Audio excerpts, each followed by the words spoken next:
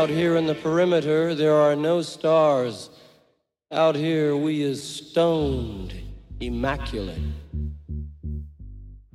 Indeed, we are. Hello and welcome. This is the C86 show. This is David Eastaugh. As you know, we love a special guest. This week it is going to be the turn of the UK subs because I spoke recently, very recently, to the lead singer, songwriter Charlie Harper to find out more about life, love, poetry, painting, and so much more, even hairdressing. Anyway, this is the interview, and after several minutes of casual chat, we got down to that exciting subject that was the early years, those formative years. They are so important. Charlie, it's over to you. Well, I was kind of very musically aware when I was very, very young. And I was lucky enough to be 16 when the 60s hit, 1960. So that had a very, very big influence on me. But like you just said, Bowie and Lemmy, very influenced by Little Richard. And we were too. We were school kids, but we had our own little kind of... we made a stage out of benches and someone had a kind of semi-acoustic guitar and we'd all be clapping and stomping to Ginny Ginny. Yes. And there was some guy who was brave enough, he just didn't care.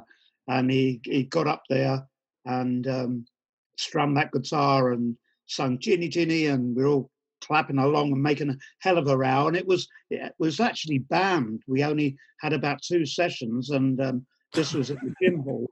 And, the school kind of emptied out into the gin hall, and it lasted like the second session, and the teachers found out we were kind of raving to this rock and roll, and it was kind of banned. And do you name them, every one of those old rock and rollers had an influence. Yeah. And what were your kind of roughly, what were your parents? Because they obviously lived through the war period, didn't they? And they must have just had that kind of Glenn Miller moment and people like that. So were they at all musical or interested in theatre? My actual blood father was an actual, not a fighter pilot, but he was a navigator and a bomber. Right. And I didn't know him. He went back to America when I was very young. And then my mother remarried. So my stepfather, he was also in the war in India or somewhere like that. And he was pretty musical. He kind of loved.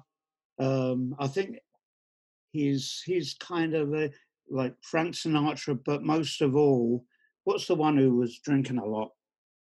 Not Perry Como. Dean Martin. Dean Martin, that's right. He loved Dean Martin. So very sentimental kind of guy. Yeah. My mother could sing pretty well. Just around the house, but she had a nice singing voice. Me mum. Yes. And my stepfather could whistle a tune. Yes. Because I grew up in a village, right? Had a Second World War aerodrome. So that was where we went to play when we were young. And there's, over the years and decades, I was quite fascinated with some of the stories and social history. So did you ever find your father, or did you ever one day, because I've got not bizarre, but my mother worked with somebody who never knew her father, and her mother said, please, you mustn't ever find this man, but then when her mother died, she did sort of eventually find him. And initially he said, no, I don't know anything. And then his wife died, and then he said, actually, I can remember your mother. We did have a moment at the disco. Did you ever find your father? No, I never really, I never really wanted to. Once I played in the town where he lived in America. And, I announced on the microphone that my father lives in this town at Pueblo, kind of south of Phoenix, Arizona. Oh, and say, if there's any, my family name is Perez. So, but no one came up. But we had a great gig. In fact, it was so wild that the management tried to stop it in the middle of the gig, and I told him, if you stop it, the place is going to be wrecked, so let's go on. Yes. it was an amazing gig, and I was very proud of the people there. That I thought, yeah, that's a town where my bloodfather comes from, and didn't let me down. No, that is an amazing story, actually. Where was your mother living? What part of East Anglia or England was she in at the time? What was your In home? yeah, East London. East London, right? So it was all So we were kind of. I was born on before the war ended, and V2 hit the church at the end of our street, and shrapnel went through our back door and kind of knocked my pram over with me in it, and the women in the house, my aunt, my mum, and my gran, all kind of screaming and you know beside blimey. themselves because I was in the room and where the kind of wall came in, and it was just filled with dust, and they couldn't find me, and they didn't hear any noise. They thought I was dead, but they found me under the sideboard, like eventually. With dust. Did you ever hear? Because I remember seeing the Keith Richards documentary where he had a similar sounding experience of bombs dropping on Oh, his kind of oh, house. So he oh, had it must have been a very similar period. So yeah, yeah. the UK subs, when you played Germany, did you ever sort of bring that up at some of the concerts that you haven't killed me yet? It could have gone No, down not wrong. really. Um, no, in fact, I absolutely love Germany. I mean, it's just. I mean, they were lucky enough to kind of not have an army, so everything went back to the people, and Yes. it's a brilliant country, except for where we bombed it to fuck, and it was all these '60s houses kind of grew up, which looked very ugly. You know.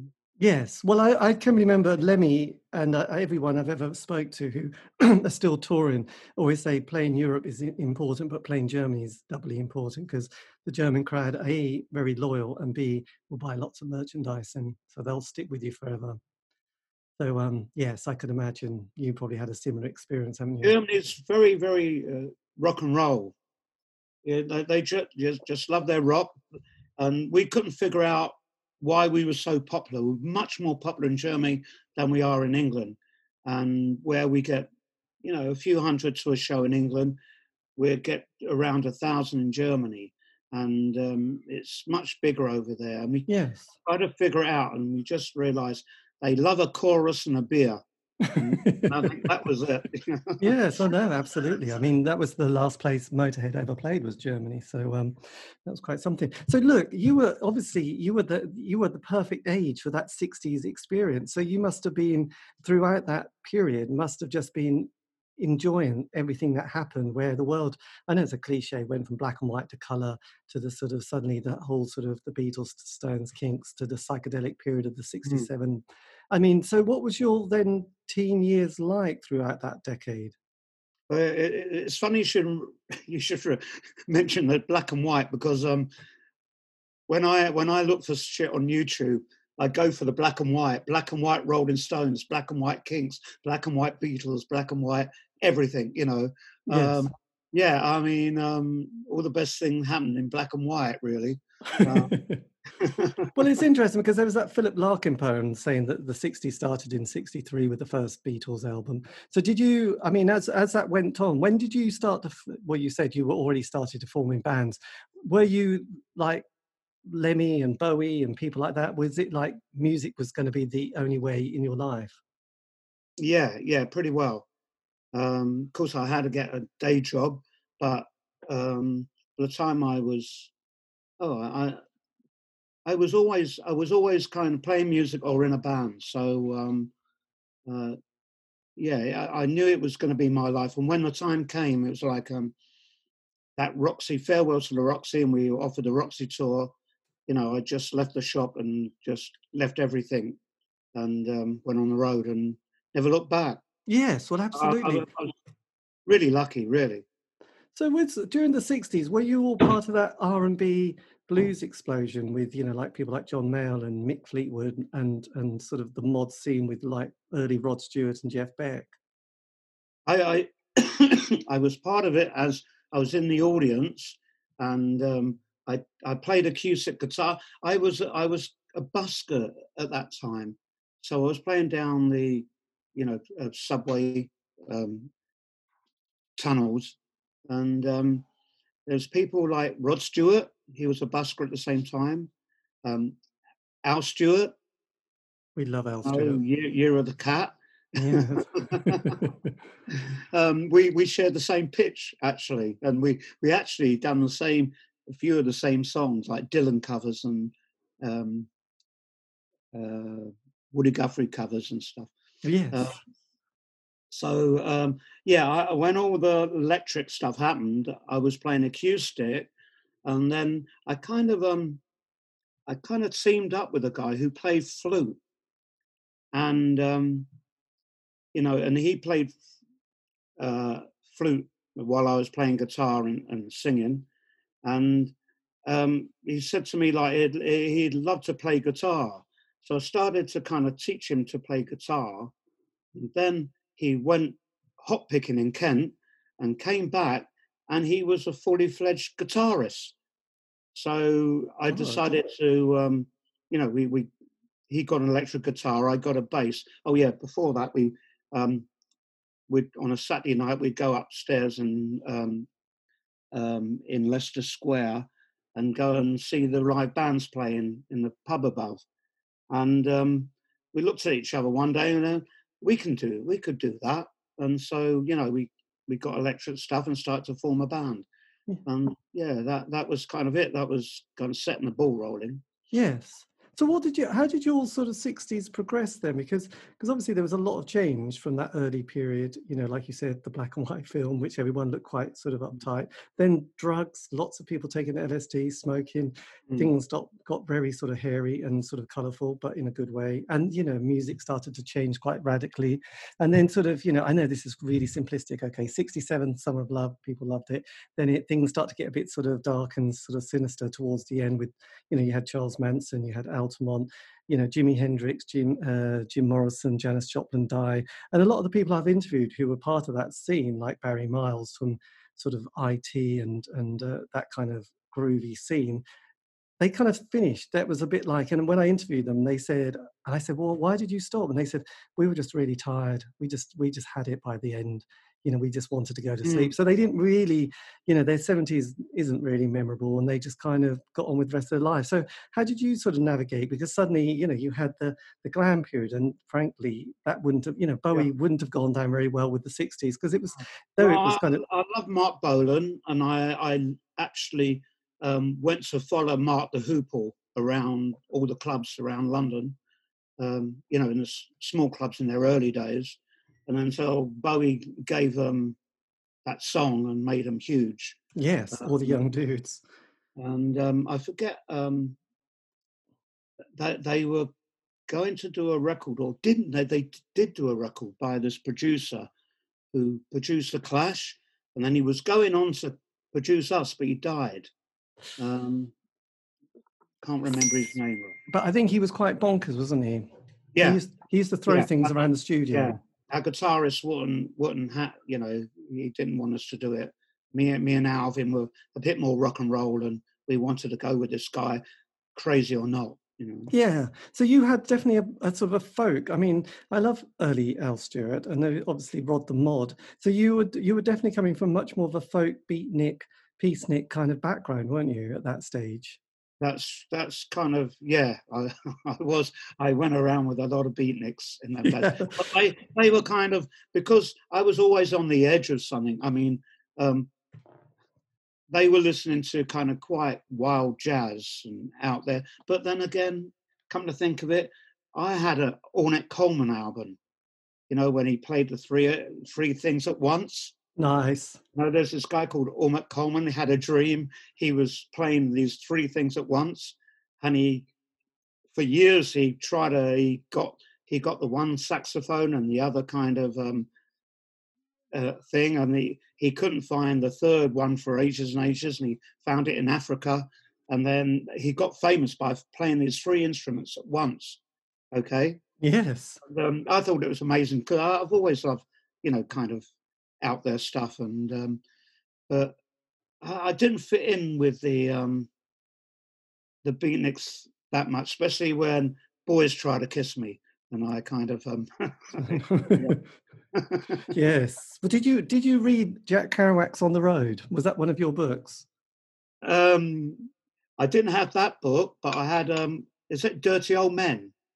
Is that one of his? I can't remember. Dharma Bums was one. I can't remember what other. I think we just all read On the Road, and that was it. So then, No, that was like, so Charlie Siskowski or something like that. right, one of those San Francisco guys, I'm sure. No. So as the 70s progressed, we had this sort of, obviously, the glam period, then we had more heavy metal, and then we had the sort of prog rock period, and then sort of slowly, the punk scene was developing with people like Dr. Feelgood. So when did the band think, right, this is it, we've got ourselves a band, a lineup, and the name?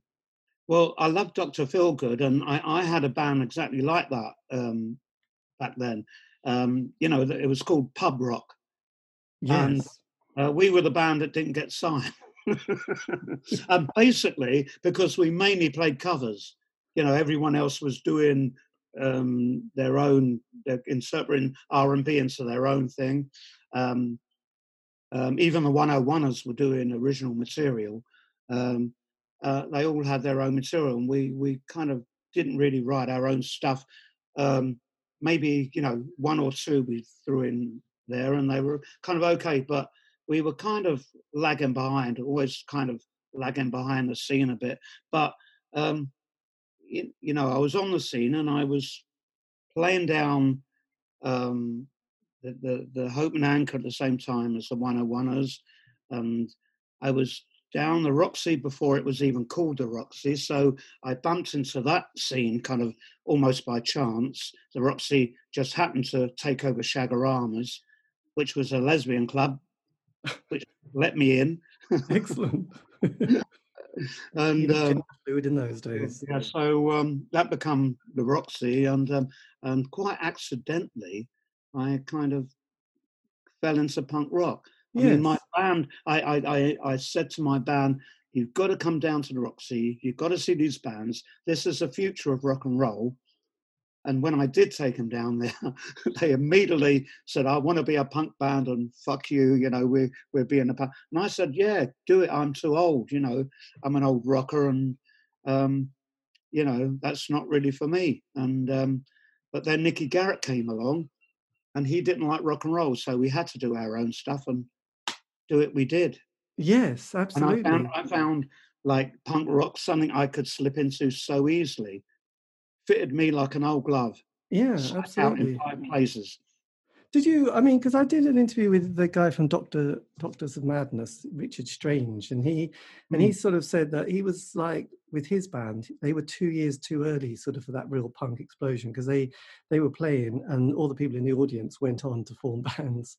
Exactly. Like there's those bands who they had too much of the 70s in them, and so they were kind of disregarded by the body of punk. I mean, the musicians loved them, and they had a lot of shows, but they had too much 70s ideas where punk, I kind of got it. And if you kind of get what's going on, and about the simplicity of the guitars rather than the little twiddly bits, we done okay. I think we got the essence of it.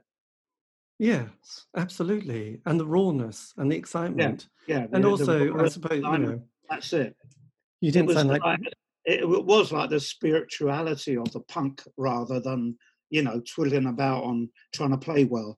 Yeah, you weren't Steve Hackett, were you? Well, not you, but your guitarist probably wasn't. But did you? I mean, one of the great people from that period, and actually from this sort of 80s onwards, was John Peel. And obviously, you got a John Peel session quite early, which must have felt really like you were kind of on the right track.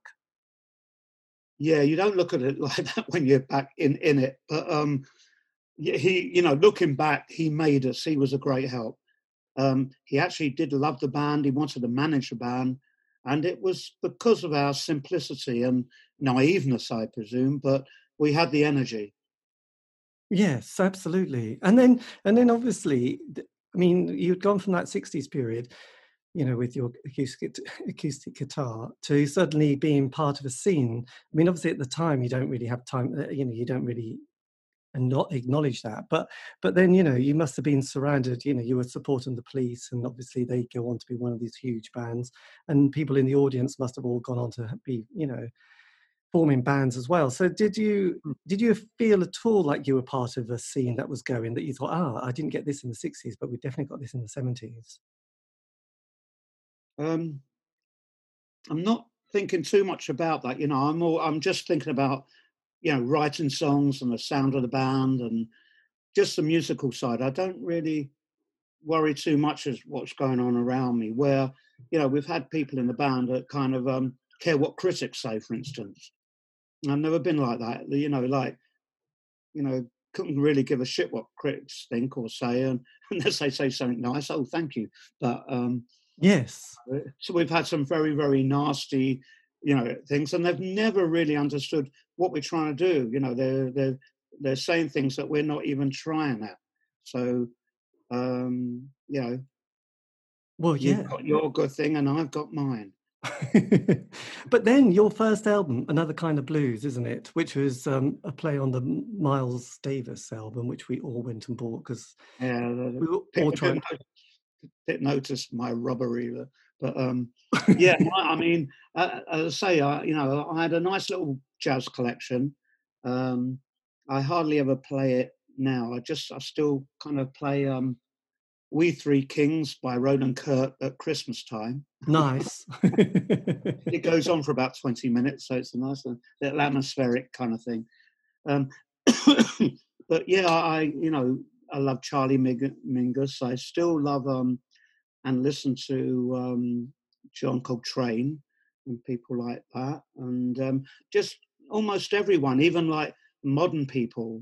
You know, there's I can't pronounce the name, but there's a girl who plays bass and sings, American girl, like she's really, really good. And Yes. there's another girl bass player plays with Jeff Beck sometimes.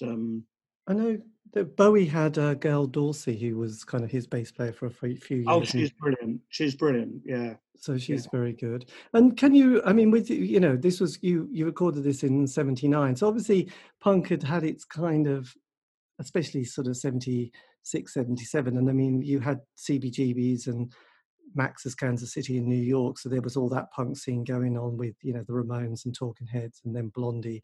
I mean, by the time you recorded this one, how was the band for you? Because most people in, you know, that I've interviewed who, you know, especially in the 80s, they have a kind of a bit of a 5-year kind of period, and then things like that, they sort of go, blimey, this has been a bit hard work and we're still a bit broke.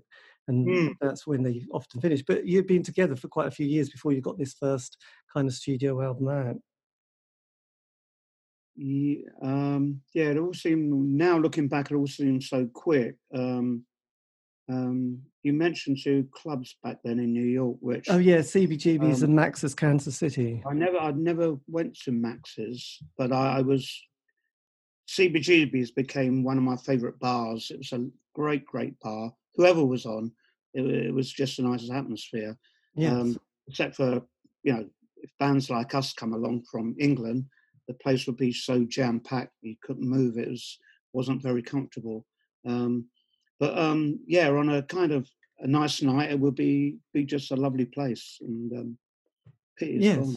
And what's your memories of doing your first you know, this first studio album? Because this is with John, produced by John McCoy, and yes, the famous.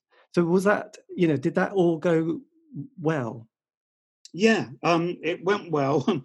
I kind of, I'm always pushing the guitar up and saying, like, you know, and you know, and people telling me, no, it's your voice that's selling the stuff, so we've got to have your voice up. And I never agreed with that. I wanted the guitar up, so it's been a constant struggle all along. Even now, you know, I want the guitars really loud and special things happening in the guitars, and people are going, no, no, can't do that. Right. Blimey, the frustrated singer. Well, no, normally people, yes. Well, I suppose it depends who you want to sort of emulate, really, isn't it? But did you find because I sort of realise each scene lasts quite a short period of time, don't you? Like you had the sort of 60s period, which it's great, and then it starts getting a bit poor, like glam again, prog rock, punk as well, and sort of you had that period of punk and then post punk. And then the sort of the 80s started to develop, and you had the mainstream sound with people like Trevor Horn. Then you had that kind of, I suppose, indie pop world. So how were you starting to navigate, going into the 80s with the band? And because it's you and Nicky at the, Garrett, weren't you, sort of the main people driving it? Well, Nicky was had as much even more input than I did, and I was all. There's one I remember one album which was like just about our best album, Endangered Species, where it was the slowest song, and Nicky done this really haunting solo with quite a lot of reverb on it, a bit like old days Frank Zappa kind of thing, and I absolutely loved it, and he hated it, and he put it right down in the mix, and I thought, doing that, it looks like a mistake, or something.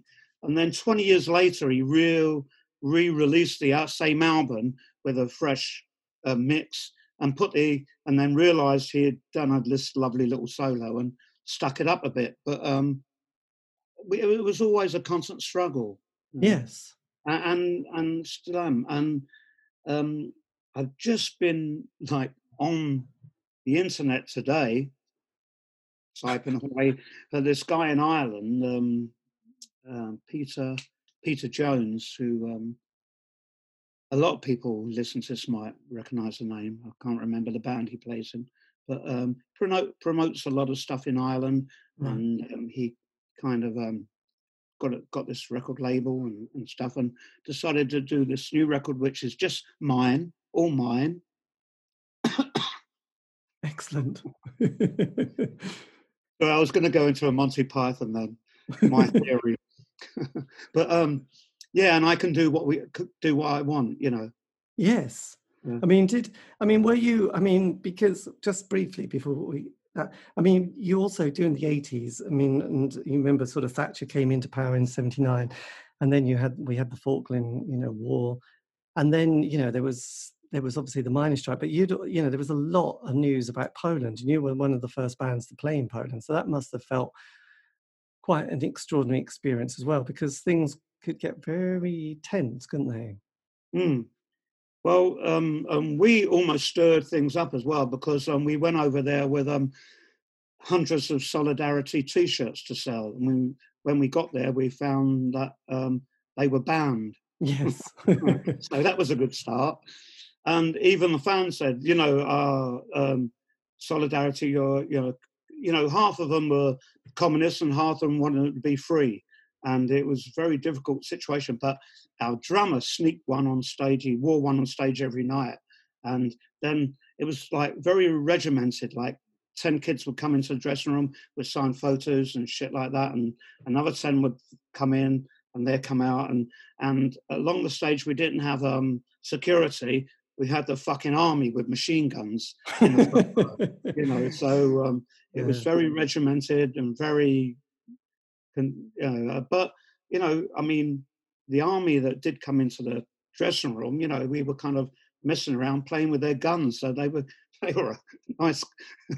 let us abuse their guns, So well, yes, but I guess it would have added a certain amount of tension. You wouldn't want to kick over the mics. No, when you're there in the middle of it, not for me. We played a prison in Argentina, and the band were kind of quite scared. And I went down into the prisoners for a minute, talking or trying to talk to them, and broken Spanish, and it was quite fun. Yes, and with sort of keeping the band together, because it has, especially the early years, your lineup changed quite a few times, didn't it? Sort of in that sort of, especially the sort of. I think there's been about 80 personnel through the subs. Yes, I was just wondering. You must spend a lot of time with your Christmas card list, going, "Oh, who will I remember this year?"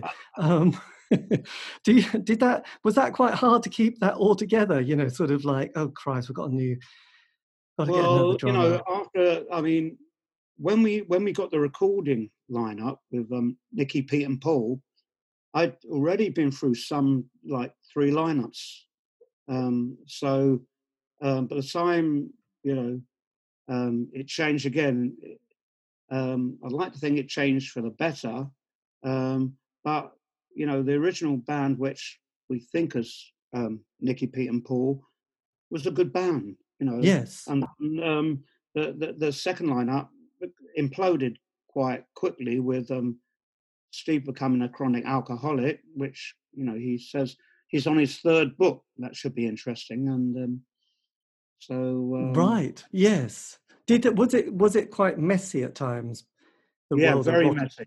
Yeah, someone Tony, someone he came back. This guy came back from America, just came off tour with a band, and I was at the 100 Club bar, and I'm like, he says, "Joe, I just come back. I need to go on tour.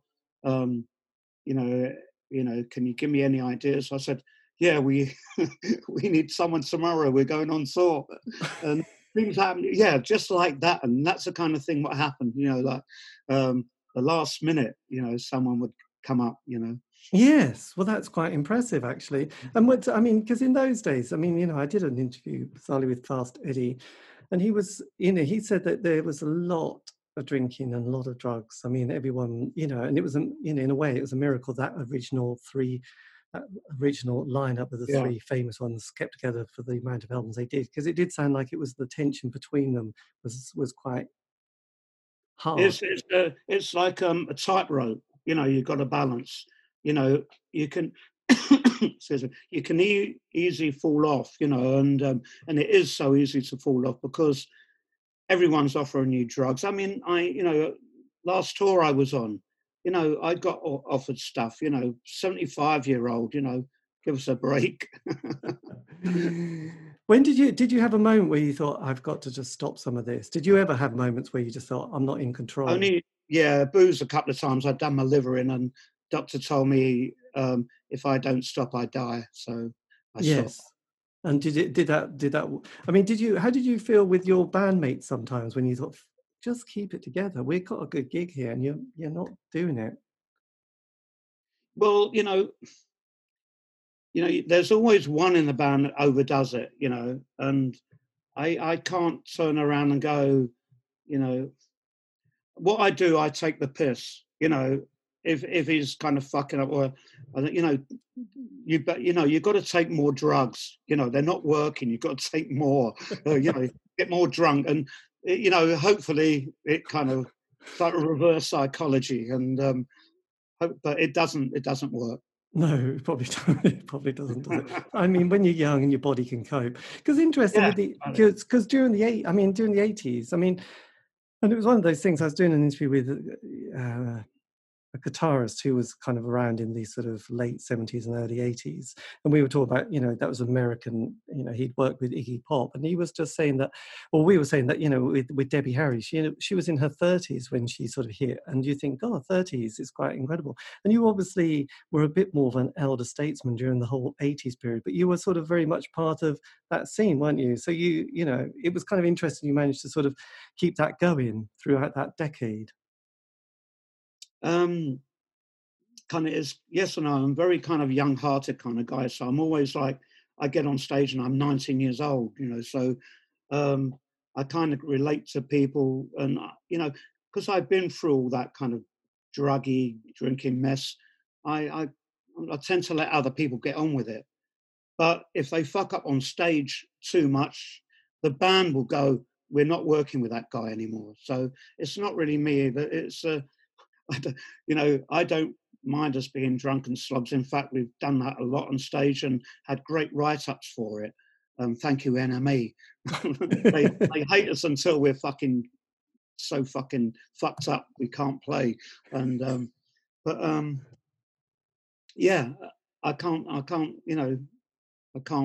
practice, or Yes. I've got to practice what I preach. Yeah, and then during the 80s, you sort of brought out like nearly an album a year. You know, I mean, Bowie did it in the 70s, which was very impressive. So during that period, the creativity as well as the amount of personnel changing was quite phenomenal. You did sort of seem to have it. Did you at the time feel, I mean, the band must have been 24/7, if not a slightly more, if that's possible.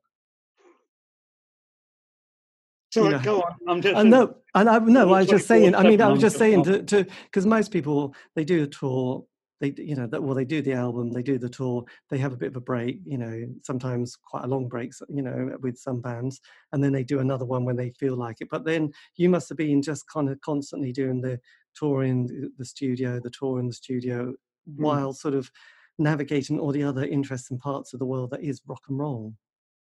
Yeah, the problem with us, we toured so much. I mean, you know, up to last year, we were still doing 3 or 4 tours a year and no time for a studio. So we kind of had to work the studio around the summer tour of England, where we're kind of basically do weekends. We'll work on a, we'll be working as playing on Thursday, Friday, Saturday, maybe Sunday, and then we go in the studio on Monday, Tuesday, and Wednesday while we were on tour, and that's the only way we could work get an album out. Yes. Um, we've always had people kind of falling over themselves to want albums out from us, so there's never been a problem there. Um, so it was Yeah. just getting in a recording studio and trying to do it.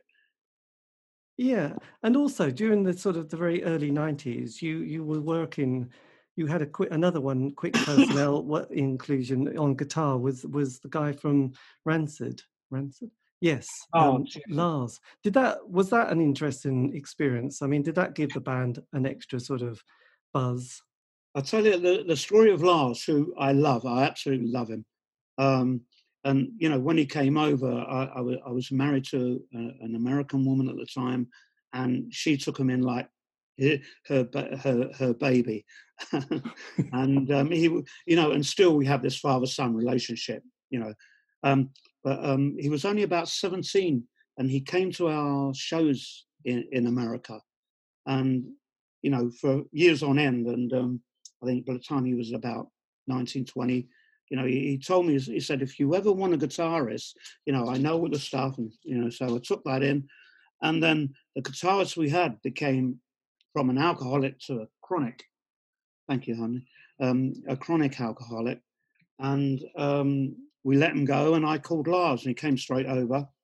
But within a year, he became a chronic alcoholic. And yeah, so There you go, a lesson. Was it just good as it's obviously not the band. Was it just the light? I don't well, know. you know, one can do. He kind of he was a mess when he went back to the States, and he managed to get another band of his own together, and then he was spotted by Tim Armstrong because he was always a great musician, Yes. and he would play me little riffs when he was with the Subs, and they were great. I thought, yeah, we'll definitely record that. But the band thought he was just, you know, a big fuck up and didn't want to play with them anymore. So I had to send him home. And then he wrote those songs for Rancid and Sky. You know, they were shot into the hemisphere. Yes, that must have felt quite interesting. I mean, did it, I mean, making those decisions with musicians, was that something that you just had to get used to when sort Yeah, of things got too messy? I always looked on it as you know, a little bit of a new sound, you know, a new challenge, and I always kind of not actually welcomed it, but you know, it was a challenge, and I yeah, we get a different sound out of this one or that one. Um, Yes. And also, what did it get to the point where you ever sort of gave the band kind of like, "That's it, the band's over, I've had enough of this kind of not industry, oh but yeah, this career." I've done that. I've done that a few times. Yeah, yeah. And were you quite serious at the time? I've kind of I've left the band, you know, like 3 or 4 times maybe, just walked away. Um, and also, um, I've I've quit the band, but they've they've kind of pleaded with me, to come back a few times. So I can walk away. I've got no, if things are going that wrong, I will walk away. Yes. Well, when was the first time you decided to say, that's it, do your Ziggy Stardust? Oh, first time. It's happened quite a lot.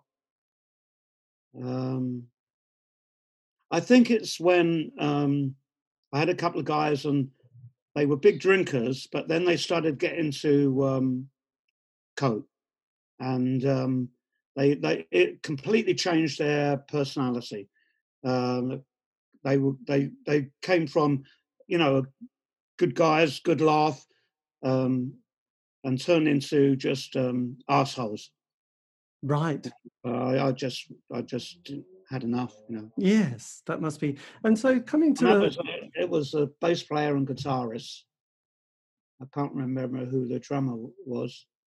Maybe it was our Pete, who was always kind of a steady guy, Pete Davies. Yes. I mean, that must have, so did they have to go and then you came back? Or did they just stop the coke? No, I just said, that's right, I'm packing in, I'm walking away. Yes. And how did that feel when you did that, when you woke up the next morning? Did you feel kind of like, I don't care anymore? Or was it something like, shit? You say the first time I done it, and the first time I done it was, that wasn't the first time, actually. I've just realised that the first time I done that was in 83, back then. And Yes. yeah, and I was in bed the next morning thinking, what am I going to do now?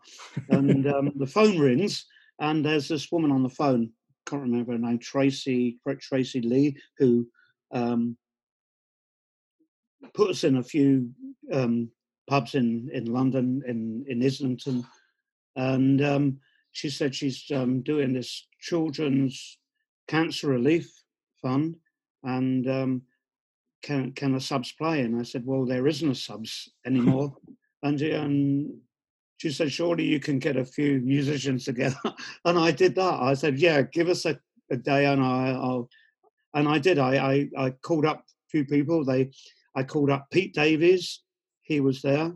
Oh no, it wasn't Pete around at the time. Another guy, Steve J. Jones, and Captain Scarlet when he first joined the band, and Steve Slack, who was playing bass with us before Paul Slack at the very beginning, and then we done this thing, and then we got signed up by Jungle and done a record, and in that summer we toured in the States, and we done the Olympic Auditorium in Los Angeles with 6,000 people going mental. and the rest of the band who wanted the whole thing, they wanted to be a stadium band, so we were doing the stadium, and they couldn't even get a gig in CBGB's. No. Small. Did you ever, did you navigate, the world? I mean, that's the other thing that a lot of people get stumbling because they don't really understand the publishing. But then you had the whole thing with legality, because there's I do believe there was a band in the 70s called the Rubettes, which I'd forgot about. And then someone said, do you know there's 3 versions of the Rubettes? And you're thinking, Christ, 3. There's 2 versions of Barclay James Harvest, which was amazing. So was there ever 2 versions of the UK subs? No, luckily enough, it wasn't. I couldn't remember. Luckily. I used to see a version of The Sweet, which was the lead singer's suite. And then there was the other ones, weren't they? There was one, I think there was a band called The Beat, and I think there's one that are based in Britain and one based in America, in LA. Because actually, with your current lineup, you're still with Alvin Gibbs, aren't you? Yeah. So does that give you a bit more kind of feeling of like someone who's there, who's literally been there most of the time with the occasional break? Yeah, Alvin's good. He's a great. I'm writing my book at the moment, and and I put him down as possibly the best punk rock bass player in the world, and which he probably is. And yeah, he loves the touring life. All the subs, bless them, they've always liked being on the road and touring, and although they do get a bit ragged after a few months. And but they love being on the road, love being on a live stage and doing their stuff. Because with your tour, it's interesting with your touring, because I remember sort of watching, because I love my Fleetwood Mac story. God, I love the Fleetwood Mac story. And Mick Fleetwood was saying that the thing is, he just loves being on the road. He loves his kind of checking into a hotel, clean sheets, nice soaps, towels, the whole lot. And, he looks at the camera and says, sorry, sweetie, or to his wife or girlfriend at the time, and say, this is what I really love doing. And he's obviously from that 60s period as well. I can appreciate all that. Yeah, the fresh sheets. If you get fresh sheets. If you get fresh sheets, a nice time. At our level, you have to have a little sniff of the pillow, Yes, not a Motel 8. And then bring lots of pillow mist with you. Yes. Yes, and obviously he loves that hotel, touring, getting the adrenaline and stuff like that. But a lot of the bands I have interviewed from the 80s, the indie bands, the one thing that often finishes them, there's two. There's like the period of time, about 5 years, the second album where things aren't going terribly well. And if anybody ever tours America, that seems to be the thing that finishes them off. Yeah. Obviously, kids from the 80s have no stamina, have they? So how come you're one of the brats, I call them. Yeah, they're spoilt kids. They are all that lot from the indie scene. They're just wimps. They're college kids. They come from middle class families. They're just spoiled. So doing the States where they've got bugs in the bed, great huge cockroaches rolling down the room. Yeah, freak them out completely. Yeah, because I suppose, and also I think the enormity of the place, and also sometimes you play in front of a few people, sometimes thousands, but it's that slogging it out that often, it's often with the interview that it's often like, oh yeah, we did America, we came back and we split up, and it's like, oh, that was the end of the band basically. We did a few more things. It is testing. I mean, you imagine coming out of a club and loading the van, and then 2 o'clock in the morning, starting out driving to the next city, driving through the night.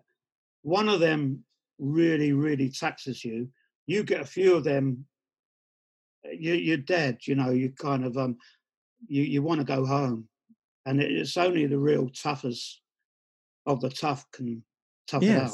Well, Lemmy, my God, he was playing, like I said, he was playing Germany in December, and they were all planning the tour for next year, and he died at the end, just after Christmas that month. So you can see that there was something a bit about like, I'm going to tour, this is my life. Yeah. But if Lemmy was more sick than people realize. And if you're sick like that, and, you've got to be pretty tough to do the road thing. Yes, well, absolutely. And did you, because there was one of those amazing, they have a lot of festivals now. They're big, obviously. You must get booked for those as well, which has given the band a lot of another kind of audience. But did you ever play places like Las Vegas? They're sort of bowling and punk weekends. Did you ever do Vegas there? Because they love their punk, don't they? We were booked to do that about 3 times. And, 3 times they cancelled on us because they hadn't kind of done the listing yet. And they managed to get a big band, so they had to cancel 4 little bands. We being one of the little bands. Right. Because they had to fly us over there. But seems a bit name dropping, but last year we were in Hollywood, and we were touring America. And me and the missus and our drummer decided to stay in Hollywood and go to this thing where the Sex Pistols were playing, but it was just Steve Jones and the drummer, Paul Cook, and then it was Billy Idol and someone who was playing bass. It wasn't. I know. Somebody... Anyway, they wanted. That's right. They wanted us to play that gig, but Alvin and the other guy wanted to go home, and so we didn't. But we were invited to the gig anyway. Nice. Yeah. And how did you get on with Steve? Because we didn't meet him. It was so fucking crazy. We got in there and we were right at the back by the bar, of course. And we kind of just we tried to go back, but it was crazy. Yes. And as you mentioned, because the one thing that I've noticed is the passing of time puts things in perspective, or certainly makes people appreciate things. And I've sort of worked out that, say, 25 years roughly is, it's like, it's not just about nostalgia, but often going back and thinking, ah, that was pretty amazing. Do you feel that you're starting to get, well, not starting, but getting more kind of critical acclaim and sort of, sort of valued more now than you did, say, back in the 80s or even the 90s or the noughties? Mm. Yeah, I think that's right. I mean, like I say again, we don't kind of look for it, or we haven't a publicist or anything like that, which we actually did back then in the early days. But but we do. People kind of respect us for our longevity and the music and playing the music, which a lot of people now, and we call it like real punk. Yes. Not the hardcore, although we kind of started the whole hardcore thing. I think the Anti-Nowhere League and the Subs went to America, and it was billed as hardcore punk from England, and that was the beginning of how it was called hardcore. Otherwise, it was hardcore sex. And it was just describing hardcore sex, and our female manager at the time, thought she called punk hardcore punk. Could have got a bit Spinal Tap. But did you, I mean, because you said you're writing your book at the moment, how's that been as a process? Well, we came off the road in February, and then this virus came along, and I've been in my little house and garden all that time. And so the book came along last year, and or was it the beginning of this year?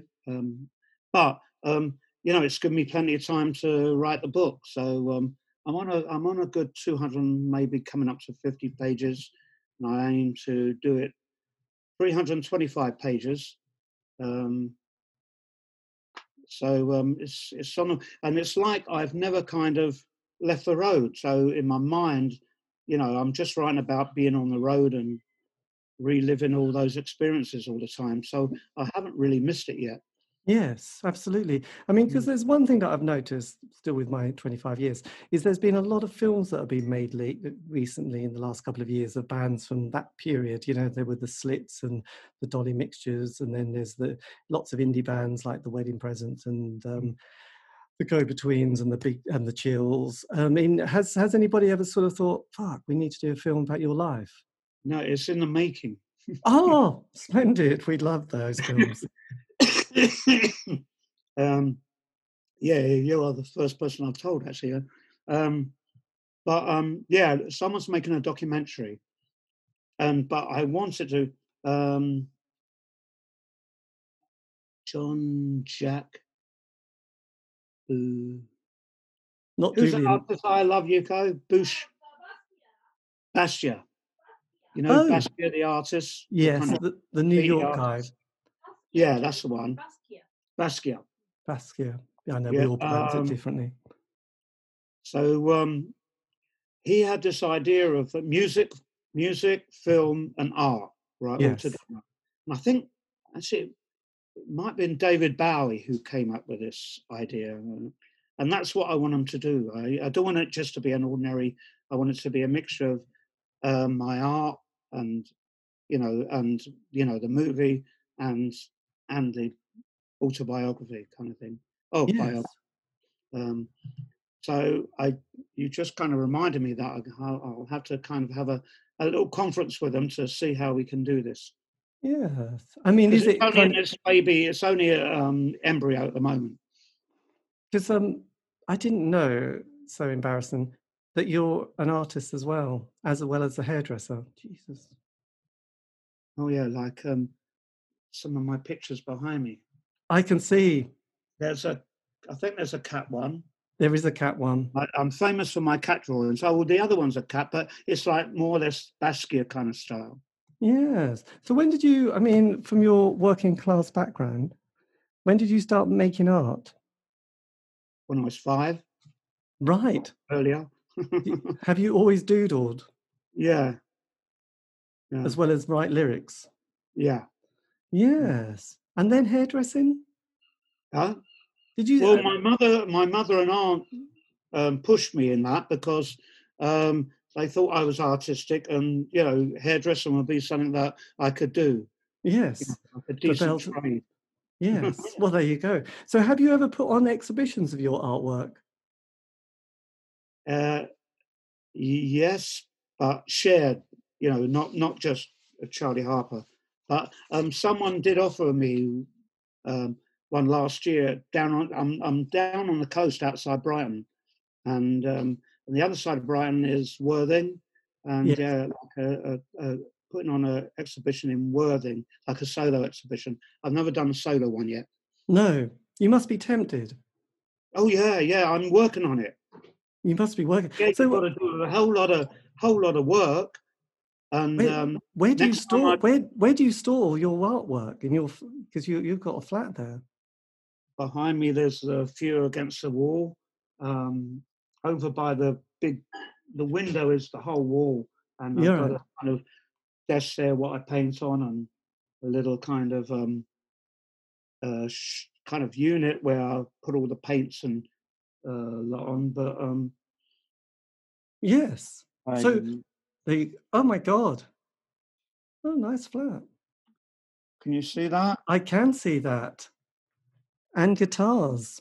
This is a very Oh, nice flat you've got there. This is good. This is good. yeah. So I mean, obviously one doesn't get, you must be a bit curious because I remember seeing a Bob Dylan exhibition, and obviously Ronnie Wood's always doing his kind of exhibitions as well. So obviously, yeah. So yeah, it must be quite tempting to want to kind of archive your work. Yeah, my wife's actually, like as I do a painting, some people are putting a book out on my art as well. Excellent. It's Like all to collect going. stuff, book, because it's meant this week we mentioned that there's been a rebellion festival online. Okay, Yeah. last night was a great night. Me and my wife, we had barbecue outside, and then it was getting dark. We thought we'll see all the shooting stars, which come out this time of the year, and but it was clouded over. But we were just listening to and watching the Rebellion Festival, like online. It's a Nice. great night, on the night time outside, and it was neat. Yeah. It was very, yeah. I mean, these are great things. So look, I mean, if you were able, or you could have said something to an 18-year-old self starting out in your sort of creative world. I mean, is there anything that you would have just said? Look, I just want to set a couple of pointers, mate. Just listen to this. This could help you. Stop some of those pitfalls. I just wonder what they would be. Well, that's what my book is mainly about. It's about, showing young people that these things will happen and you could avoid them, but, it's like your old learning curve. You've got to have your downs, and our kind of life really is full of ups and downs. I mean, we came on tour, we'd just done the best tour like we've ever done in Europe. And then this happened. Uh, Yes. the coronavirus virus happened, and but you know, I just turned 76, and to me, the book is what I'm working on now. I'm still painting, and I'm very contented to just do that. As you see, I've got my guitars there. I still play every day. I still write, and I've just been on the blower to that guy in Ireland, and we're going to release a single, and so it's all happening. And once this virus is blown over, we'll be on the road. Yeah. Yes. And sort of are the band. I mean, obviously, when you have these kind of enforced breaks, sometimes people don't they've had time to think about it and think, actually, you know what, I might knock on the head. At the moment, is the sort of the lineup of the band still very much kind of committed to hopefully next year and the next album and the next tour? Oh yeah, we're working with. That's one thing we've got to do. I mean, is we're all working on the next album. Yes, and that's because you've done quite a few albums very recently, haven't you? You know, the last couple of years have been an album a year, Yeah, basically. we finished our, we made an A to Z album. Yes. That is 26 albums, A to Z. Another Kind of Blues, Brand New Age, Crash Course, Diminish, so on, so on. And we just finished, a couple of years ago actually, we finished the Z, which is Zizo, which means in Dutch, job done. And now we've done 2 covers albums, which a company in Los Angeles wanted us to do a couple of covers album. The first one, you know, sold right away, and then they wanted another one, and now they need the third, but another original album. Yes. So we're all trying to do a real good original album. Blimey. And do you feel like your songwriting, your voice is as good as has ever been? Well, it was before I got this chest infection. Yes. Now I wouldn't, if I'd go out and do a gig now, it would be a real struggle. Yeah. So everything's, don't worry, everything's gonna, like, by the time this thing ends, my voice will be great again, and no worries. And do you have to? And do you have to sort of do some practicing on your vocals? Do you have you? No. No, we were on tour. We were on tour with the Misfits, and Jerry Only, who I absolutely love, but you know, you hear him, whoa, whoa, whoa, whoa, whoa, whoa, whoa, whoa, whoa, whoa, whoa. And you know, we're just laughing. No, I couldn't do that.